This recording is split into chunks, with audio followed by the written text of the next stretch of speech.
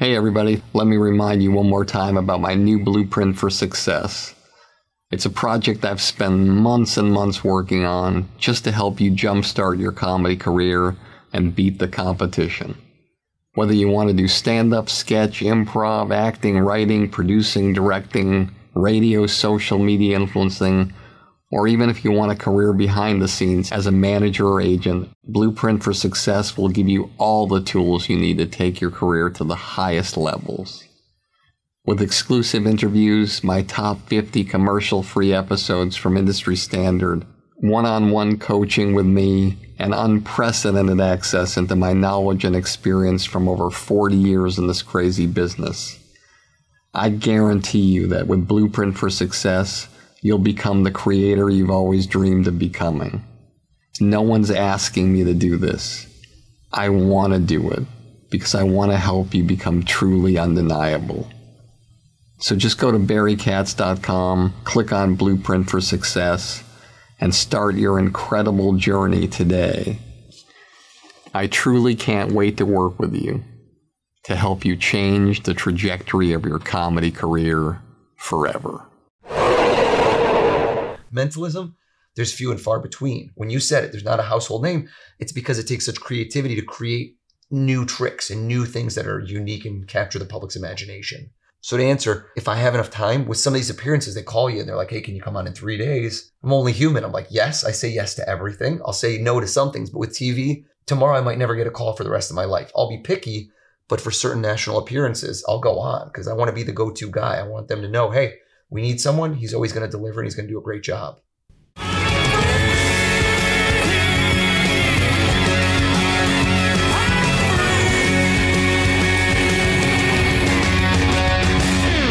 Hey everybody, welcome to another episode of Industry Standard with me, Barry Katz. Glad to have you here. Hope you've been having a great time this year. Hope you had a great Easter. I'm excited about my episodes this week, part 1 and part 2 with Oz Pearlman. This guy is very different from any kind of artist that I've ever interviewed before, and I know you're going to see why and find him incredibly powerful and inspirational. Before I get started, if you need to reach me, you can do so on Instagram or Twitter at Barry Katz or on my website at barrykatz.com. And without further ado, let me introduce my guest today. I know you're going to love this episode. Oz Pearlman is a world-class entertainer. Born in Israel and raised in Michigan, he started developing an interest for magic at a very young age, leading him to a lifelong career full of it. He saw his first magician at age 13 on a cruise ship, and by the age of 14, he landed his first steady gig at a local Italian restaurant in Farmington Hills, Michigan, and discovered his passion, which he never let go of. His unique blend of mentalism and mind reading create an interactive experience that is redefining the nature of a magic show, one that truly needs to be seen to be believed. Oz was featured on America's Got Talent, where he captivated the country with his mentalism routines and quickly became a fan favorite, finishing in 3rd place. He's also appeared on such prestigious shows as The Tonight Show with Jimmy Fallon, The Today Show, and ABC World News, and has been profiled in Forbes magazine and the New York Times. His most recent appearance on The Ellen Show was groundbreaking. In addition to being an incredible performer, Oz has another passion and career. He's an avid marathon and ultra-marathon runner, having completed races such as the Badwater 135 miler, the Western States 100, Spartathlon, and the mother of all, Hawaii's Ironman World Championships. Throughout his journey, he has won dozens of races throughout the country. Even more unbelievable is the fact that he has a marathon best time of 2 hours and 23 minutes and 52 seconds. If you know anything about these races, it's just unbelievably extraordinary that he could have a career in magic and mentalism and be able to be so great at this as well. Additionally, he's made numerous instructional video tutorials while working for retailer and prestigious distributor Penguin Magic. One of his releases, entitled Born to Perform Card Magic, sold over 100,000 copies, and the ratings were among the highest in the history of the Magic supplier. O's corporate client performances include a who's who list of politicians, professional athletes, A-list celebrities, and Fortune 500 company CEOs. Most recently, O's, better known as O's the Mentalist, ran a world record 19 loops of Central Park, 116 miles in a single day, to break the Central Park running record. Ladies and gentlemen, please welcome the multi-talented performer and a man with apparently 0% body fat. Please welcome, what an honor, Oz Pearlman. What an honor for me. Barry Katz. I've been a long-time listener. I'm a huge fan of this podcast. I'm putting that out there. Wow. Yeah. That's shocking. I swear. Too much time on your hands. Tell me about it. Too much time on my hands. I'm out running a lot and I'm listening to you. Running from my problems, I guess. Listening to great content. I love this show. How did you discover it? You know, that's really funny. I love comedians. You know how they always say movie stars wish they were rock stars wish they were movie stars? I wish I was a comedian. Comedy is the purest art form, I think. You go up, you have a microphone, that's it. So I'm a mentalist. I don't have as many props. It's not quite like a magician, but I still have a crutch, right? I have to do a little something. I've just always loved comedians. I love everything about it. And so I've always wanted to hear comedians speak, hear their thought processes, how they do what they do. And so I just stumbled upon some comedians, all different people. I'm a huge fan of Gary Gulman is one of them. Mike Vecchione. I mean, some of the big names, Sebastian Maniscalco, I've done some gigs with. I love that guy. I've heard your Kevin Hart, Bill Burr, you name it. And so I just listened to all of their interviews because I find it fascinating. And I think that's how I stumbled upon yours. And it's great stuff. But you are funny. I've got some shtick. I like it. I mean, I incorporate comedy into what I do because if you could read minds, think about it. If you could really read minds, that's the creepiest thing in the world, right? I don't want somebody rooting around in my head. So you need to decide your character. In my profession, you're either a little creepy and at the end of the show, everyone just says, oh, you know, they want to stay away, or you're the guy they want to have a beer with. I strive to be likable in a way that at the end of the show, you think, I wish I could do that. I want it to be a skill that you feel you could have figured out how to do yourself. I'm really fascinated about the mentalism profession. Yeah. Because I would be really, really anxious if I was heading into a profession where there's only been one household name in over a century. I don't even know if it's one household name, to be honest. One household name. Who's that? The Amazing Kreskin. So that's funny. So that's if you're of a certain generation, and he is legendary, of course. If you know Carson, I mean, but if you ask somebody, I'd say anybody under the age of 35, they're probably not going to know who Kreskin is. So it almost comes down to, they might say Darren Brown if they know UK based. I would say it's the opposite. It's like opportunity. It's like buying crypto, right? There's a niche that's there to be filled. You can't be the next David Blaine. You can't be the next Chris Angel. So you got to decide, can you be the next this? And so listen, I'm going after it, but it's trying to become a household name at this craft because it's one of those things that almost needs to be experienced. It doesn't translate as well over TV and certain mediums because it's so easy to go, oh, that's fake. It's all set up. So the toughest part is showing the authenticity, showing true, real reactions out of people that you're blown away, but there's nothing like experiencing it close up and personal. The number one comment I get from people is, I hate magic, but I love what you just did. I strive for that. Not for people to hate magic, but it's defined very differently than what they've ever thought of as magic. Because a lot of people are like, I don't want to be fooled. If it becomes a challenge of, am I smarter than you? Or are you smarter than me? I don't know how you did that. I hate that. That's not what I'm all about. I'm about entertaining with some sort of a mystique where you never get a sense of wonder anymore. Just think about it. You're on your phone, you're doing this, you're doing that. When do you ever, it's cliche, but feel like a kid again? Like, oh my God, how did that happen? And so if I can do that, it's very fulfilling. One of the things about you, I've always been fascinated by what you do. You have this kind of mixture, if you don't mind me saying. You have a little bit of the devil in you, and you have a little bit of that lovable angel. Right. And they're smashed together, and it's like you're pushing the devil down. But there's little tinges of it that come out that you give to the audience or the television audience or the television host. Is that a conscious decision?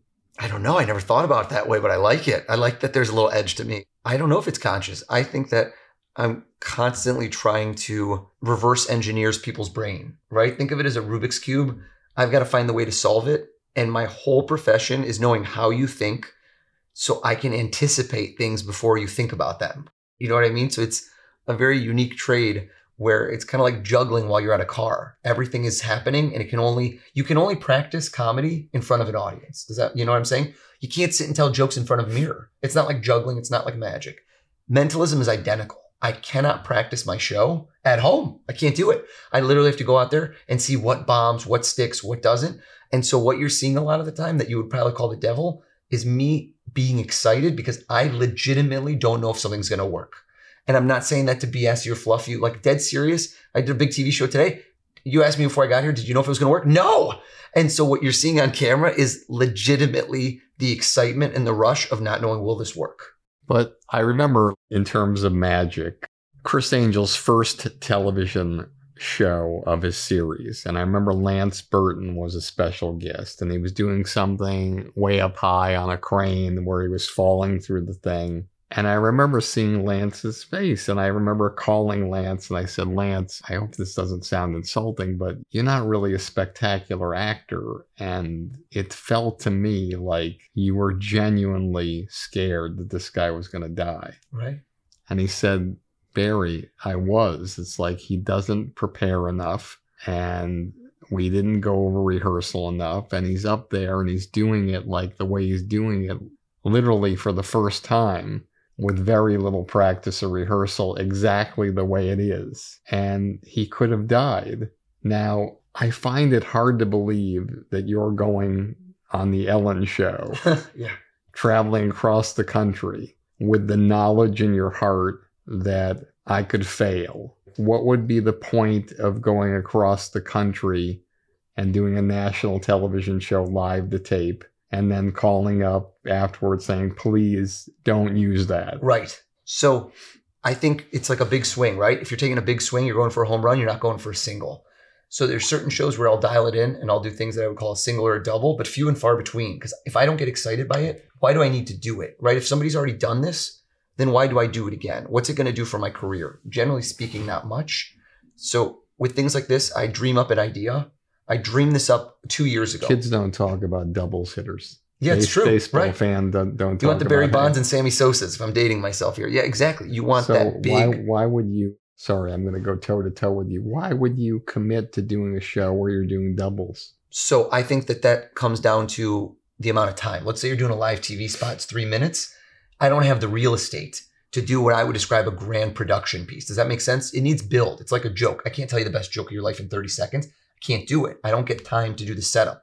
I don't have a punchline. I need to take you on a 3-act play. I need to build. Everything I ever do has builds. The first thing, I get your attention. I do something incredible in under 30 seconds where you go, who is this guy? All right. So let's analyze this for a second. You got to ask yourself why things are going well. Things are going better than they were before because you're doing a television show, America's Got Talent, where there's 10 to 20 million people watching each night.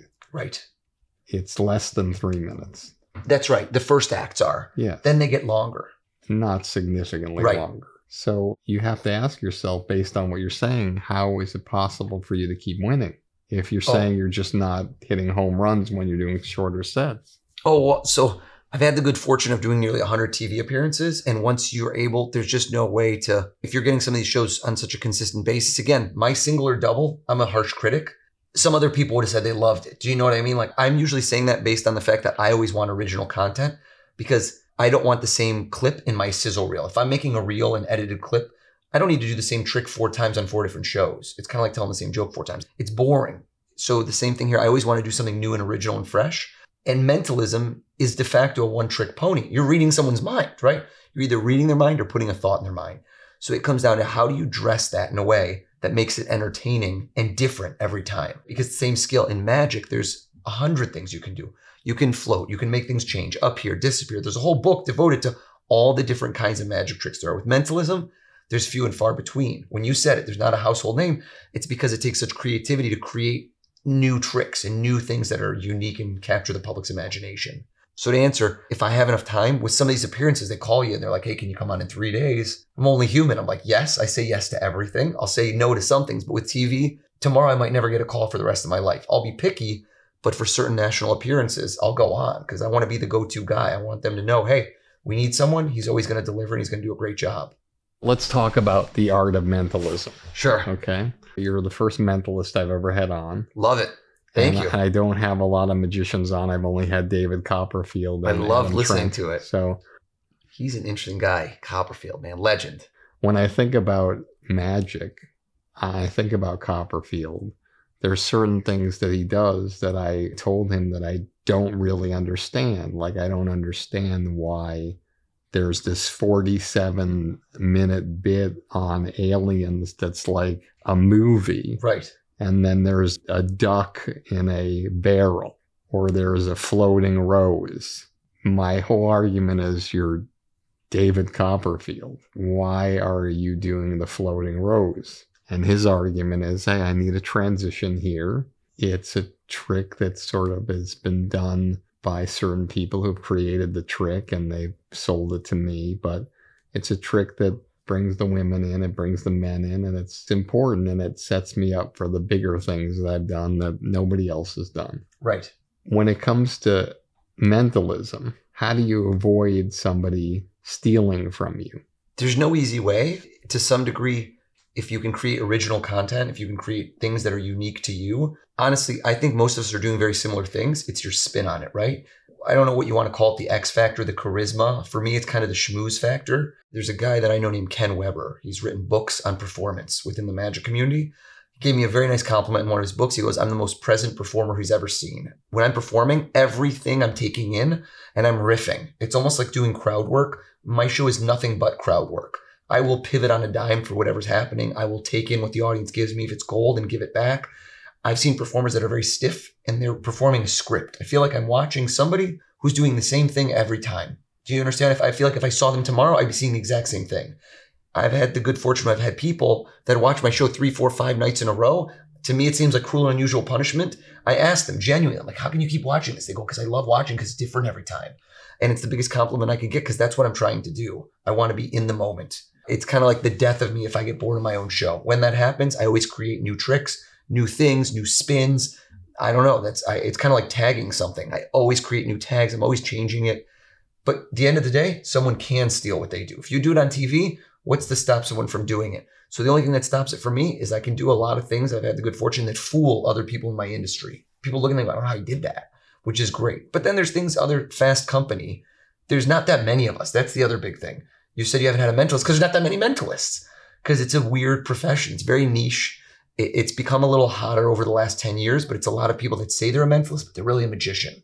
But then they do a little mentalism because most people start doing mentalism because it packs flat. I can go do 5 shows in 5 days, boom, boom, boom, with the smallest little briefcase you've ever seen in your life. If they lose my luggage, which they don't lose because I don't check bags, but if they lost my luggage, I can show up, take me to Staples. I am the act, Barry, not the tricks. Do you see what I'm saying? I show up, go to Staples, get me $50 worth of materials, get me a marker, get me a pad, get me this. I can do a show for an hour for 10,000 people. So like that's the same thing as comedians. I am the act, not the props. When you're doing a trick, for instance, let's say a magician is doing the cutting in half thing. Sure. Okay, so there's certain steps that need to be taken within that performance. Right. Don't cut the woman in half completely. Like leave her alive. Yeah, no, of course. There's these steps. And in some magic tricks, there could be only 2 steps or 3 steps right. to a simple trick. And then other magic tricks, there could be 10 to 20 steps.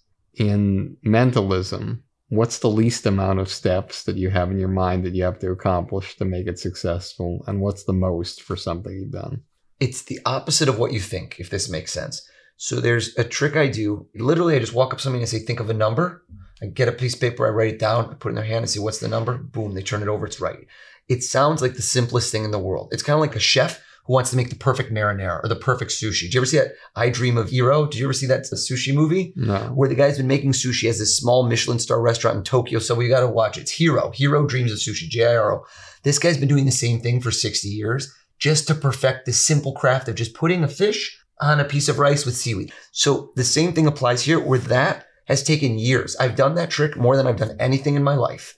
Thousands and thousands and thousands of times. Every show I do it at least 10 times, multiply that by a couple hundred shows a year times 20 years. Do you see what I'm saying? It's the thing I've done the most to make it seem the simplest. So a trick like that seems like there's one step. I wrote down a number, what's done? What's so difficult? That has so many steps. There's other tricks that seem more complex that are very easy. There's no easy answer for you because so much of what happens in mentalism is the same as a director in a movie, right? The net is you want to fool people. But is it? I don't always want to fool people. I prefer for people to feel like they know a little bit of how I did something because then you've hooked them. The worst thing that can happen in my show is apathy. You know, you watch a movie, you leave the theater, 2 minutes later, you forgot the movie. What happened? I don't remember. That's death to me. If you leave my show and you didn't remember it, that's the worst thing that you can ever say. If you leave my show and you know how I did everything, I love that better because that means you were engaged. And if you caught some of this stuff, that's the best because now you're hooked. Now in a year, you're still going to remember me and be talking about me. Even if you don't remember my name, you're going to remember that guy. I hope you remember my name. But that's what I focus on, being memorable. That's the most important thing in my profession. Will you remember me? And what will you say to the next person you see like me? Whenever someone says, oh my God, I saw this guy, my ears perk up. I go, tell me what you remember. Because all I care about was what you remember, not what I do. I create memories. And I've sculpted the way that people remember things because you think your memory is infallible and it's not. I can change your memories of what you see and remember. That's my whole job. That's what I strive for you to remember the things I do in a certain way because being fooled is secondary. You will be fooled if I'm doing my job right. It's how do you remember it and tell other people? So we've all experienced failure. Yeah. And we've all experienced success. Tell us what happens when you fail. Does the audience always know when you're failing and can you recover? You know how a comedian can sort of flub a line, but he can recover and still kill? Yeah. Or a singer can maybe miss a line, but they can still kill, or a drummer can miss his cue. What happens to you when you've lost your way? And does the audience know that you've recovered and can you recover? That reminds me of the Jim Gaffigan where he has the inner voice where a joke is bombing. He goes, wow, that really wasn't funny. Like I've opened for him a couple times and I love Jim. So the difference between comedy and mentalism, I keep harping on it because it's like my favorite thing is in comedy, if the joke fails, right, you flopped. So in mentalism, think of it as a director's cut in a movie. So in a lot of instances, if I set up the premise as, hey, think of this, I'm going to guess this, applause. Then I've set up a situation where I can very easily fail. It's very easy. It's a very 2 + 2 = 4. But what if that's not the way the premise is set up? What if there's multiple paths and routes? You don't know where I'm going with what I'm doing. But you do. I do. Exactly right. So we set something up. We don't know where it's going to go, but it's just like a movie with an alternate ending. To answer your question, in the vast majority of instances, many performers can fail. I set up most of the things I do in a way that you don't know if I failed. And in certain places, the failure is an even greater success. So in my show, I can sometimes get something right, or sometimes it seems like I'm about to get it wrong. And I say, you know what? Change your mind right now, because you could hire a different guy who could just guess stuff. Maybe they get it lucky. What if right now you change to a different thing? Now everybody in this room knows it's not set up. How could I know something you didn't even know? And then I'll guess that. Now in reality, trust me, I was about to fail, but I've shifted. I've kind of changed where the goal line is. I've changed where the touchdown was first and goal. Now it's 1st and 20, but I'm going to get there. So have I failed? Absolutely. When I fail, I try to learn how to do better the next time. And then there's certain paths where there's nothing you can do. I had a Zoom show recently where I've done a couple hundred of these Zoom shows. This one trick, this finale just never fails. And even when it does, I have backup. And this one just didn't work. I'm at the end, just sitting there with nothing. And it's just like you transition. You say, listen, if I got it right every time, it'd be a magic show. And people like the fact that, wow, it doesn't always work. It makes it more exciting in a way. In certain instances, it's kind of like when you walk across a trapeze. And if the guy never just goes across super easy, you go, I could do that. That looks easy, right? It's like when you watch the figure skaters. Until you go out and try doing it and try and do barely a somersault, land on your butt, you can barely skate. It looks easy when somebody does something effortlessly. But if you give a little bit of danger, you're on the trapeze and the guy shakes and goes to one side, you go, oh, you feel it in your stomach. You feel the danger. I'd like for people to feel the danger. I don't want to get everything right in the show. So at the end of that show... Oh, man, brutal. No, but But you have the opportunity at the end of the show to say, obviously, what you did. Look, it doesn't always go right. Right. But I want to leave you with something really special. But you seem to indicate that you just ended the show there. Why would you end the show there? I didn't want to, but so this is a second kicker. So imagine like a band comes out. No band is ever coming out for the encore and doing the song from the new album. You know what I'm saying? They're doing the greatest hits. Journey's coming back for Don't Stop Believin'. So in this case, I had already hit them hard. Everything builds before this. So trust me when I tell you, I didn't want to end on a lower note, like where I was up, and then down. But I've already used up my time. I can't extend beyond a certain point. Like that was the end of the show. I've even gone a little over because I've done a big second finale. And the second finale didn't hit as strong. So I'm out of steam a little bit. If it was a live show, I think there would have been more likely I would have done something. On virtual, you have constraints within the technical media. Like literally, people have another meeting right now. So it is what it is, you know? And what do you do on a television set that's live when that happens? It's happened so few and far between. I think it's force of will. Like I have a force of will that is relentless. Like when you said the devil in me, I've had things like that happen. I had a Today Show appearance where right in the moment, I'm seeing a clock that's ticking down. It's live TV. In 25 seconds, this is over. They're going to close. My huge moment is coming. And I'm doing everything I can. And I don't know, my brain goes into hyperdrive. And that's where all the little skills and tools that I've developed over 2 decades of doing this come into play. You think fast and you make things happen. So I don't know. If you told me beforehand, what would you have done? I would have said, I'd be SOL. But in the moment, I find a way to make it work. And so far it's gone well. I'm a real optimist. I'm overconfident prior to things happening. And if I wasn't, it wouldn't work. My actual confidence exudes into other people. I know it sounds silly. I don't believe in energy and things like that, but literally I can overwhelm other people in the moment to make what I do work. And it's truly the case. I'm not BSing you. It's not mentalism. It's knowing how people think and being able to influence them in such a way that you make it happen. Hey, everybody. I hope you're enjoying this episode as much as I am. If you made it this far and you haven't fallen asleep yet, then you must be the type of person who's serious about having a career in the comedy business.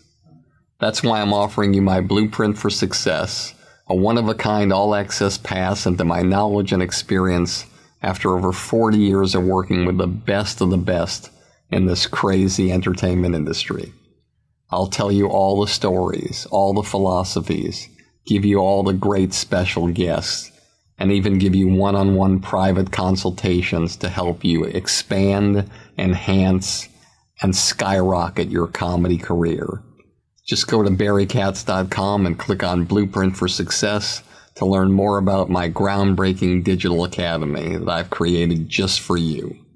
With it, we can take your career so far that one day, instead of listening to this podcast, you'll be interviewed on it. And one of the things that blows me away about you, obviously, the preparation that it takes to be great in mentalism is really challenging. If it wasn't challenging, there'd be thousands and thousands of mentalists. There's not. Yeah. And there's also no household name female magicians. Yeah, that's wild. I just don't understand that. I don't know why. So, do you know why there's so few mentalists? Because on TV, mentalism is not visual. Mentalism, you have to make it visual. But what I loved about Kreskin, right, which a lot of people might not remember or know him, it wasn't the mentalism that I loved. It was the theatrics of him losing his mind, that it was all going to fall apart. It really looked like he was going to implode every time. Right. And that's what the show was. The show was, I'm going to fail. He'd start off with the things that he had confidence in, and then he'd go a little bit harder and a little bit harder. And the last one, you didn't know if it was going to happen or not, according to his body language and the acting. Right. But what is it? What do you think? You get emotionally invested, right? You get excited, but why are there no household names? I think potentially no TV exec has really gone for it as strongly, or else they'd really push it, because there's been some people. But you've been on television more than Kreskin. That's not true. Kreskin was on Carson, I don't know, like 89 times maybe. Mm-hmm. Incredible, but that's Carson. That's also, think about it, the reach of network television 30 years ago. If you're on Carson, you get put on the couch, your life changes overnight for people. So I think there's nothing like that nowadays. The closest parable is if you're a massive influencer on social media, and even then, each category is so niche. I don't even think if you got a national TV series anymore, if that would do anything on network station, it would be great for your bookings, but I don't know that that would propel you to worldwide fame. Everything's changing so quickly. One of the things I think about you a lot, I always come back to one thing with you, and I don't know why. I'm an instinct person. Right? I want to hear it. It has nothing to do with necessarily television appearances or whatever. But to me, I visualize you on Broadway.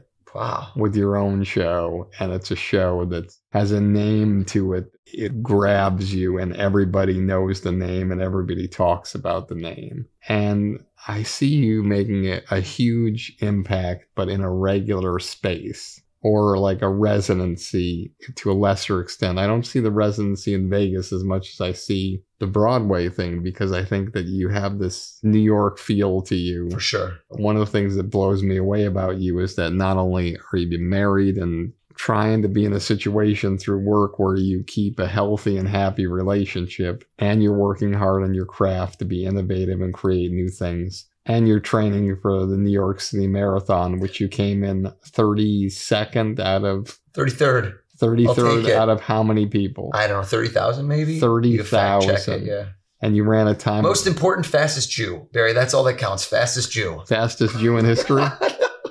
I think that was a joke I used to use at my show, because one year I was 35th.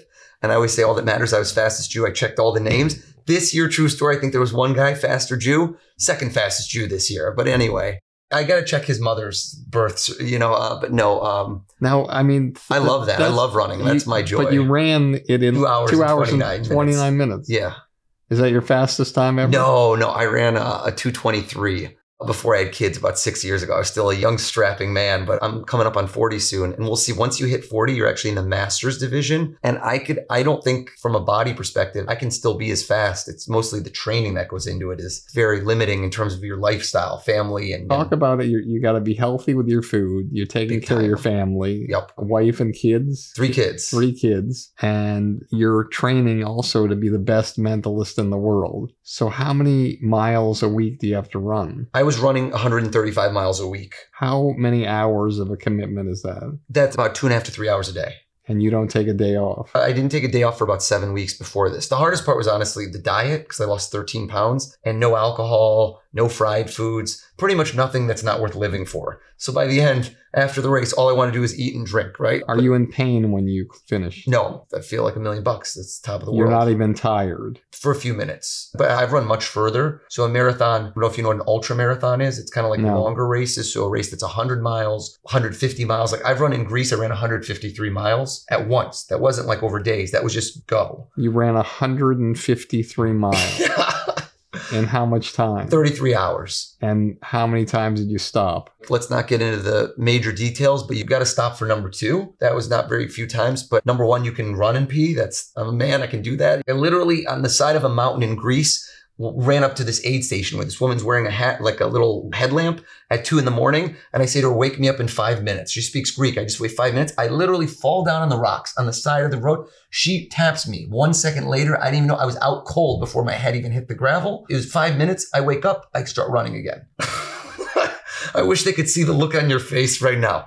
Barry just wants to ask why. 150 miles. Yeah, I did one in Death Valley. This is called the world's toughest foot race, called Badwater. You run from Death Valley, the lowest place on earth, to Mount Whitney. It's 135 miles. The temperature at the start of the race was 125 degrees Fahrenheit. It's so hot that if you don't run on the white line on the side of the road, if you crack an egg on the road is almost 200 degrees. It will fry an egg because it's the ambient heat off the black on the asphalt. You asked me why did I run? So I could finish, which doesn't sound logical, but once you do that, everything else in life seems easy. Do you know what I mean? Like there's nothing, when you tell me when I'm going to go on a show like this and you go, but you're doing this, I'm like, this is easy. I could go run right now for 24 hours. Right now, literally, I could leave Malibu and I could run for 24 hours. So that's not hard. Doing the TV stuff is gravy. When did you start running? I used to work on Wall Street. I went for a day job, the normal type of 9 to 5, 9 to 6. I was bored out of my mind. I said, this is life. Now, again, these are good first world problems to have. I had a great paying job. Things are good, but I was bored. I just thought like there has to be more. And I came from a person who's competitive. Like I need something in my calendar to look forward to, a goal, or I kind of go crazy. So my older sister ran a marathon. She's 8 years older than me. I was not going to be outdone. And this is in 2004. Not everyone was running marathons. Now it's commonplace. So I signed up on a whim. I go, I'm going to run a marathon too. I did it. I wasn't very good. It was miserable. I suffered, but I was hooked. So I realized I like suffering. So then I've been doing this for like 17 years now. I never stopped. I love it. Does your wife run? No, we've gone running together twice. I think we almost called the divorce attorney the second time. She's like, I'm not running with you. She didn't think I was a pleasant person. I was like, come on, you can do this. Like I'm trying to be motivational. She's just like, I'm not running. She works out. She's very athletic, but she does all these classes, spin classes, CrossFit, circuit training, all these other SLTs. She does a ton of classes. She does stuff that I can't do. Like I go in there with her. I have no muscles. My muscles are in my legs. You start having me lift weights, she makes fun of me. I can barely lift anything. I tell her I just need muscles in my legs to go fast. It's amazing because you rarely know of any performers in the industry who actually work out like that. You probably put more hours into working out than any human being in the entertainment business. Performers have a very destructive side and a very obsessive side, I found, right? So the obsessive side can go into healthy or not healthy. Like maybe you're going out and partying after every night because you finish a gig and it's like anything. It's like if you did music at the end of the night, if I'm doing a show for 1,000 people, at the end of that show, I feel like $1 million. I'm not a mortician. People are happy at the end of what I do. So you leave the event, you're on cloud 9. It's like 11 p.m. What am I going to do? I can't unwind. So I try to be healthier. Like the next morning, boom, wake up early, go run. And that's how I expend the energy. Otherwise, I think it would be more destructive. How old are your kids? 1, 3, and 5. It's the best. Wow. That's the one thing about COVID is you can't really say silver linings. I mean, so many people have died. It's horrendous what it's done in every sense. If you're lucky enough that you've been able to maintain a profession, put food on the table during it, which I'm very blessed to have been able to do. I got into the Zoom shows and virtual very early and it took off like crazy, but I'm just with them all the time. The month before COVID hit, I was gone 21 nights. 21 nights, gone. And then after that, I'm home every day. Tell our audience the typical kind of venue that you work at and how you go about doing what you're doing. Because I think a lot of people don't understand the performing arts circuit. The lifestyle? There's a whole different area that is utilized by magicians that's not really utilized by comedians, which are these performing arts theaters that have their circulation and their subscriptions, and they book people all over. They have their own network, but I think it would be interesting to tell people about it and how it works. So I was on America's Got Talent. That blew up my career. Like overnight, I became from a local guy who did tons of bar and bat mitzvahs, which surprisingly are very lucrative in the tri-state area of New York because these people spend more money on bar mitzvahs than most people in the country spend on a wedding times 5.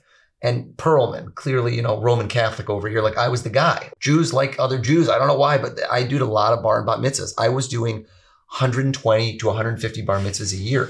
There was not, when my wife met me, the odds of us having a Saturday together are unreal. If I have 2 Saturdays with her a year, that's unbelievable. Because I'm working every Saturday afternoon, every Saturday night doing bridal showers. Like I was a private party guy. Corporates here and there. Corporates are the bigger money because when you're spending your own money, me, myself included, I'm going to like nickel and dime. Like how much am I going to spend on entertainment? When you're spending corporate dollars, you have a budget. The budget has to get spent. So it's a very different beast. Then also putting butts in seats where you're selling tickets, that's also a very different beast. I learned early on after America's Got Talent, when I went on that show, my niche is corporate. My background is corporate. I have the look. I know the terminology.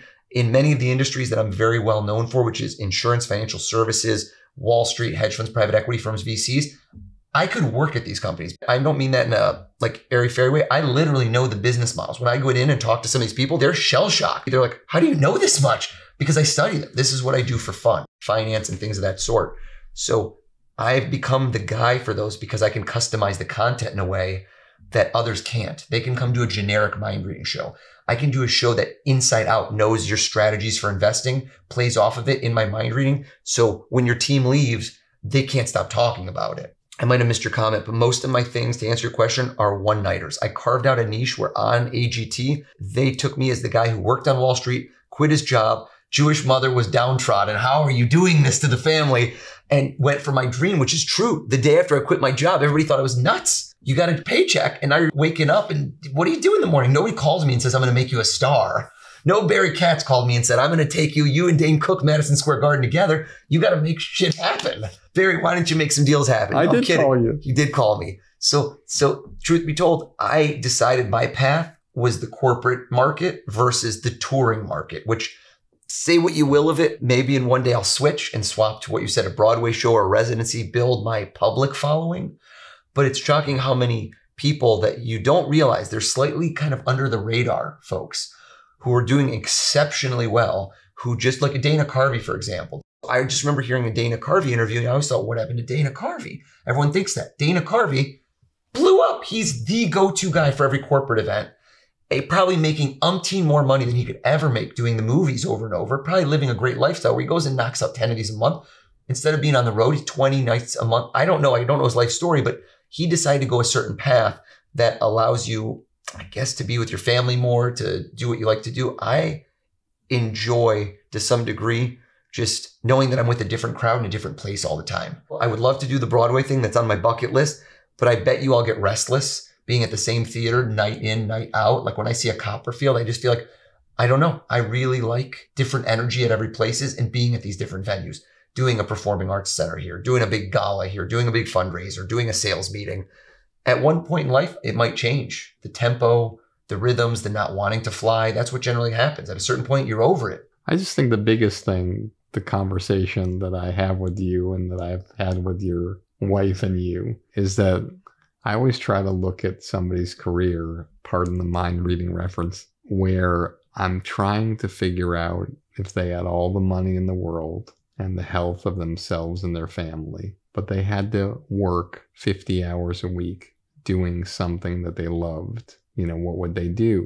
And what they normally say is similar to what you say. But the difference is that the way your career is built, here's where you jump over the table and you strangle me.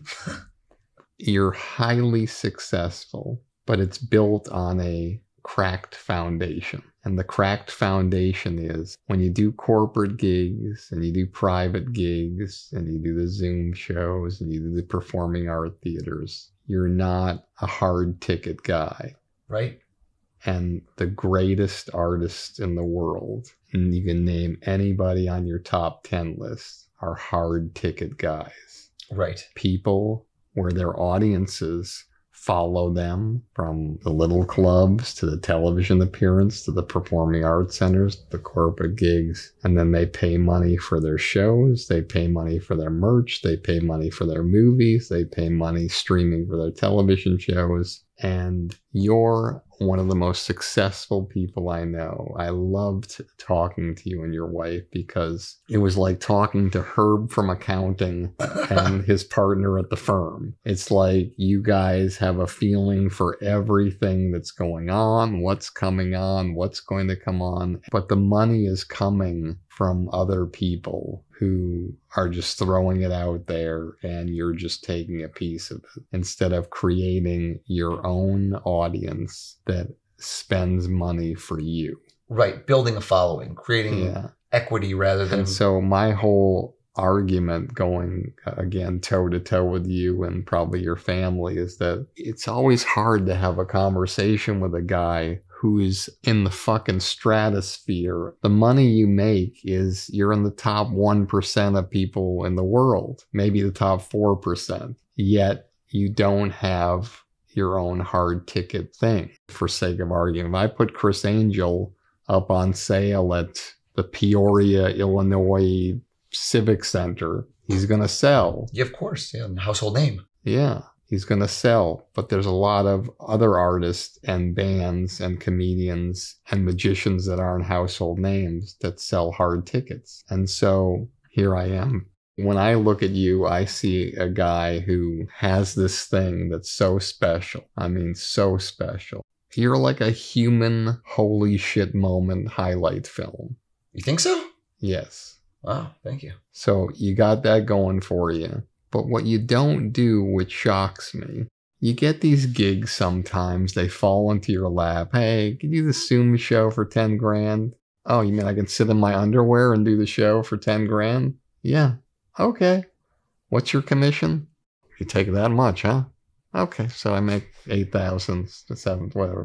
yet, those gigs that fall in your lap, you don't take that and say, okay, I'm going to put this in a kitty where this is the money that's being used to hire the greatest experts in the world, the Oz Perlmans of social media, the Oz Perlmans of marketing, the Oz Perlmans of building a hard ticket following. Right. The people behind the curtain like the wizard and the Wizard of Oz. And it's like, well, fuck, I did 6 shows this year where they just fell in my lap. I didn't work hard for them. I just did them in my house. Why don't I just take this money? And that's my budget for creating hard ticket. And so then we're going to do our first test. Okay, our first test 6 months from now, our goal is, okay, we're going to do a show and let's see my followers. Okay, that's weird. I have the most followers in Dallas, Texas. Okay, so let's put up a show for sale in Dallas, Texas. Okay. And let's go for that and promote that and put it together and market it.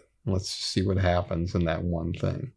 And they're like, oh, well, this went really well. Okay, what's my second best city? Minneapolis? All right, let's figure out a venue in Minneapolis. Let's rent it. Let's do this. Let's put the tickets on sale and let's go.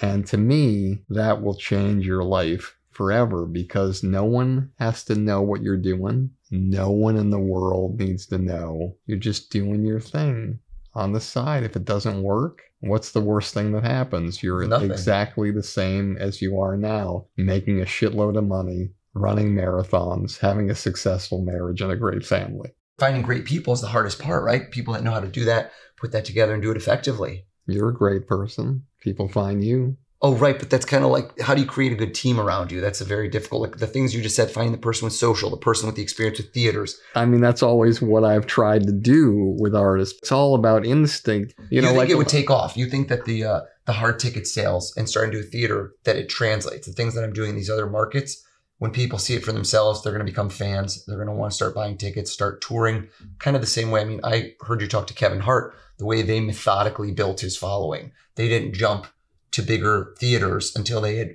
just absolutely crushing clubs. Then before they go from theaters to arenas, they just did it in a very strategic way where they built up over the course of years a following. And one of the things you could do, that you won't like this, but okay, so let's say you don't want to make that jump like that. So then what you do is, okay, let's see. These are my best markets. Okay, there's an Improv there. The Creek and Cave is in Austin. I don't know what kind of venue that is, but let's take a look at it. Who's worked there? Okay, good people work there. I haven't really heard of that venue, but this person's working there. And then what I normally do is I will call those places and I'll say, listen, you don't know what this guy can do, whatever. Just give me the door. You take the bar and food. And then there'll be a juggling about what the percentage might be. But it's like, you don't have to believe in this person. Let's just try one night. And then you're in a situation where you're doing the hard ticket, but a percentage of the show could be people that are going to come anyway to a show. Right.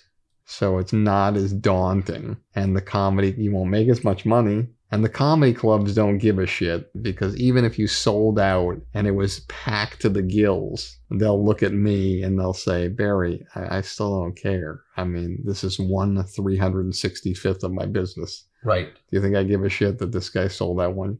But then you do your thing like I tell performers to do. You go in, you tip out all the waitresses, you buy them food at the end, and then they always love you. And then you go back for a better deal. And then before you know it, you're going back for the whole weekend. And before you know it, you're actually building your comedy chops as well because you're getting psyched up that you're going into these venues that are normally for comedians. Or you can do it the other way. But the thing is that you're an amazing guy. You got so many things going for you, but you've already done the corporate. You've already done the performing arts. They're always going to be there. Right. Even if you do the other thing, you're still going to get those gigs until you say, you know what, I don't want to do that one. What? How dare you turn down $25,000 from IBM? Look, I'm sorry you can't make your $5,000 commission and whatever else you're skimming. But, I want to concentrate on this. And that's when they offer you more money or when you say no. But the point being is that part of my strategy when I was talking to you and thinking about it was that what can you do that can create a destiny for yourself where you're in control and General Mills isn't in control. Thousand Oaks Performing Arts Theater isn't in control. You're in control of your own destiny. And right, that is the case, yeah. And you're the kind of guy that you know what it's like to train for that day. You're training for that day when you run the marathon. You're training 135 miles a week. You're training 2.5 hours a day. You're training for your profession. And you're like an amazing entrepreneur. You blow me away. And you have a family and you have a wife that presumably wants your attention. Most do. So there's a lot going on, but you're a guy who I think could change the face of parts of the entertainment world.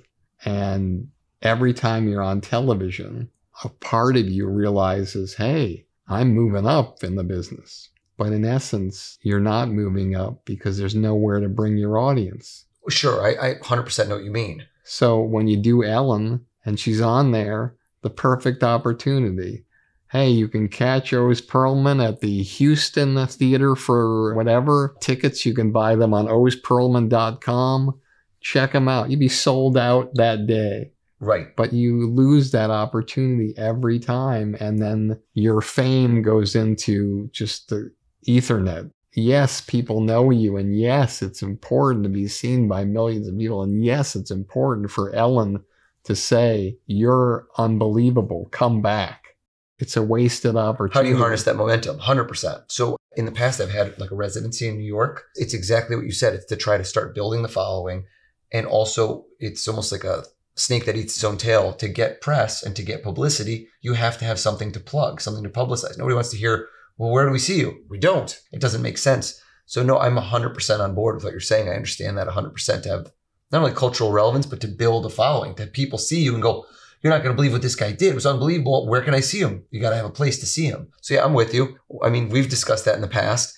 And it's like you said, to some degree, there is that difficulty of it's an investment in the future. You're taking something away because of some of these dates and you decide I'm going to invest in a future that I hope is going to build. And that's when we always talk about, you and I, when we do talk, it's almost like a fear of investing in yourself. Right. It's fear of taking away the golden goose and saying, well, like what's already working very well. It also comes down in a big degree is I wonder how many parallels there are. This is way too niche of a conversation, I think, for the No, it's listener. not niche. No. This is what makes this so great is that. But who would you describe as having a similar parallel? Like I could tell you one person that I know in our industry who blew up, who's a good friend, is Justin Willman. Do you know Justin? Incredible performer. Amazing. I love Justin. Amazing. So funny, so authentic. Love that guy. And all his great choice of material, both on his TV show, Magic for Humans, had 3 seasons, in his live show, which I've seen, killer. Just killer through and through. And I think exactly like what you said, your model of like, hey, we're going to start touring. And Justin can get corporates up the wazoo, said, I'm going to start touring comedy clubs. And you're probably doing a comedy club for, forget the money from it. You're losing money, but you're building from nothing to get bigger and bigger, get theaters.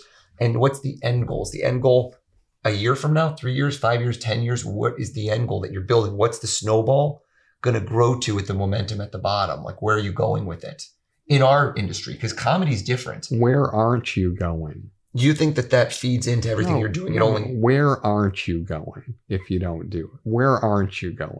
What can go wrong? It doesn't work. Oh, so you lose some money that you made on these gigs that you probably wouldn't even have had to begin with. You know, something happened with Justin Willman. You just reminded me. I would have a lot of those conversations with him about that I'm having now with you. I really didn't realize that until right now. Oh, yeah. I had the same conversations because I'm so curious because it's like a fork in the road where you decide which way you want to go. And I would almost say we had very similar forks. Of course, I've never had a Netflix, like a major streaming special that gives you that level of worldwide fame. Like he's created, once you have the streaming. He was still doing hard ticket sales before that. Even before that, exactly. Building. He was building into it. And so I personally don't, and I think he's not here to say this, I don't think that his Netflix special or whatever did as much for him on Netflix as it did for, insert name here, Bert Kreischer. But it's a different lane and people don't tend to rally around magic as much on television, and the networks hate magic. Right. I don't know what's wrong with these network presidents. They just don't like magic. I've pitched so many, and it's like with great ideas too, where You go in, I don't want to tap myself on the shoulder, but some of these pitches, I'm telling you, I leave the room, everyone is shell shocked because it's incredible in person. Like a lot of these things, when you're in person, it's shocking. But the end question is always the same thing. It's, well, how do we put this on TV? Right? That's what you hear them say. How do we put this on TV? How does it translate? What you just experienced, the feeling when you were there yourself, right? When it's happening to you, it's very different than when it's happening to someone on TV. Music connects with you regardless. Comedy connects with you regardless. This is a very personal thing. But I think about this a lot, that there is a television show to be had with you. Maybe, just maybe, you don't have the right hook to the TV show just yet. Working on it, absolutely. But I think once you do, I think people will love you, and you're really accessible, and you have so much charisma. And then you utilize the relationships that you've had in these 100 television shows. And maybe that's who you're not going out to. Maybe you're not going to Ellen's production company like you should be and say, hey, listen, I want to pick. Maybe you're not going to the people who maybe have the pods who can help you get in. Granted, you're going to have to give up 50% of your money. But one of the conversations I had with another artist who shall remain nameless, which was fascinating, does a lot of shows, and he does a lot of motivational speaking, which are not hard ticket sales. He's comedic, but he does motivational speaking. And he turned down $160,000 last year of gigs. And he's working on something right now where he needs a lawyer. He needs a surgical specialist that's a lawyer in a certain part of the entertainment profession. The guy's $875 an hour. And he says to me, I don't know if I can win this thing. I mean, it's it might be a long shot. I don't want to spend $875 an hour. No, sounds like a nightmare. But I didn't say that to him. I said, wait a second. You turned down $160,000 this year.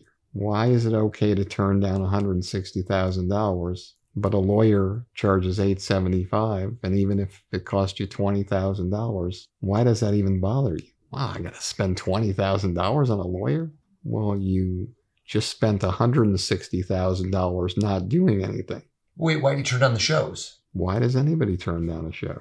I don't know. People turn down shows all the time because they just don't want to do it. They don't feel like it. Really?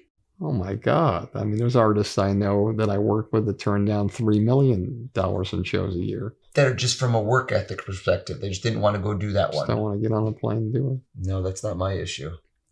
That's a lot of people's issues. Not mine. My issue is almost the opposite, is that I want to work too much because I have, I don't know what the condition is called, but I assume the opposite of you. I assume the phone is going to stop ringing any minute. And that's the end of this because this is a dream career. It's shocking to me that anybody pays for me to do what I do. But apparently, that's a very lucky problem to have, that it is a profession. You can do it. And it's a supply and demand curve. Like I've been told before, I remember doing an event for all doctors, all surgeons, and they hire me. And again, I'm not going to get any money, but they go, this is crazy. Why would we pay you this? This is more than a surgeon makes. And what do you say? Say, do you know why? How many surgeons are in your organization? And they give a number and I go, do you know how many people do what I do in the world? Divide that number by 100. Like that's how many. So it's the same as a basketball. LeBron gets paid what he gets paid because people are willing to watch him. And because he's the best at doing this one thing. Does throwing a basket through a hoop justify that amount of money versus somebody who's saving your life by cutting a small artery in your heart? I don't know. The proof's in the pudding. The proof's in the hard ticket sales because LeBron James teams sell out more NBA games than any other team. Right. Whatever team he's on, he sells more tickets than anybody else. Sure. Hard ticket. Why do you think LeBron James teams are always playing on Christmas Day, Labor Day, Thanksgiving? Hard ticket money. It's the way it always is. And that's what's going to take you to the promised land. As always, this has been Industry Standard with me, Barry Katz. And if you like the show, tell all your friends. And if you don't like the show, tell all your friends.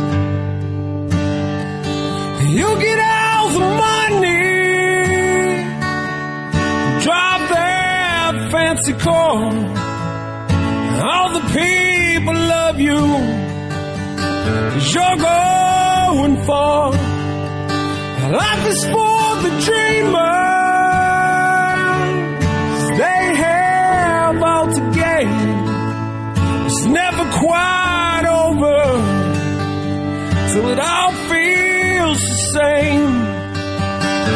Pick your own poison, dig your own grave down in the valley.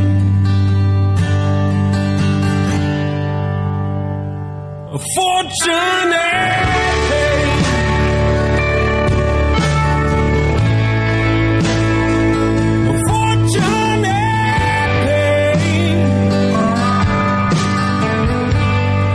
Thank you for listening to Industry Standard with Barry Katz. If you'd like more info on our schedule of new episodes or how to reach Barry through Twitter, Facebook, or email, go to barrykatz.com. Before you leave, please take a moment to subscribe to our podcast, leave a comment, and rate it, even if you think it blows. Thank you for your support, and have a great day.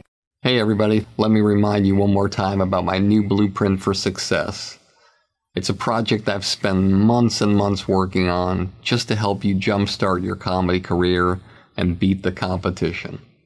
Whether you want to do stand-up, sketch, improv, acting, writing, producing, directing, radio, social media influencing, or even if you want a career behind the scenes as a manager or agent, Blueprint for Success will give you all the tools you need to take your career to the highest levels. With exclusive interviews, my top 50 commercial-free episodes from Industry Standard, one-on-one coaching with me, and unprecedented access into my knowledge and experience from over 40 years in this crazy business. I guarantee you that with Blueprint for Success, you'll become the creator you've always dreamed of becoming. No one's asking me to do this. I want to do it because I want to help you become truly undeniable. So just go to barrykatz.com, click on Blueprint for Success, and start your incredible journey today. I truly can't wait to work with you to help you change the trajectory of your comedy career forever.